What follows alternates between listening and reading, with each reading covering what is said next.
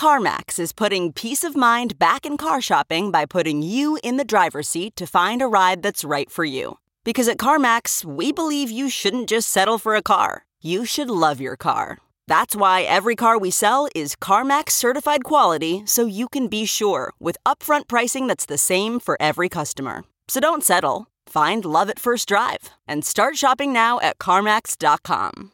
CarMax, the way car buying should be.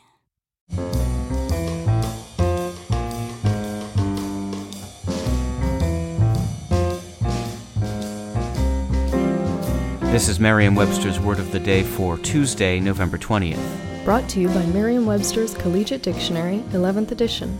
Available from your favorite bookstore or online at www.merriam-webster.com. The word of the day for November 20th is skullduggery, spelled skullduggery.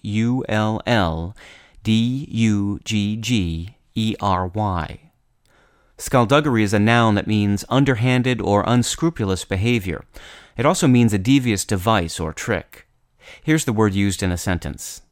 The investigation uncovered that the company had falsified their records along with other sorts of financial skullduggery.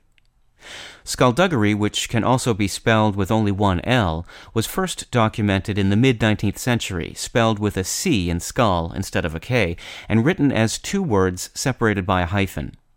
Etymologists aren't sure exactly how the word arrived in English, but they don't believe it has anything to do with the skull of a skeleton. It has possibly derived from the now very rare word sculduddery, a term once used to refer to gross or lewd conduct, but unfortunately the origins of that word are also unknown.